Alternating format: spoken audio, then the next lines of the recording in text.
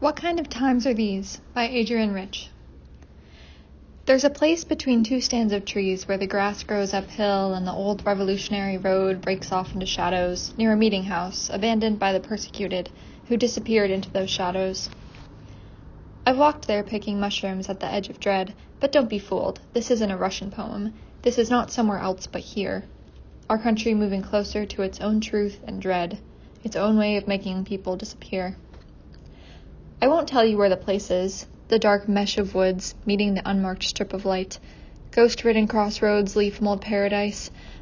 I know already who wants to buy it, sell it, make it disappear. And I won't tell you where it is, so why do I tell you anything? Because you still listen. Because in times like these, to have you listen at all, it's necessary to talk about trees.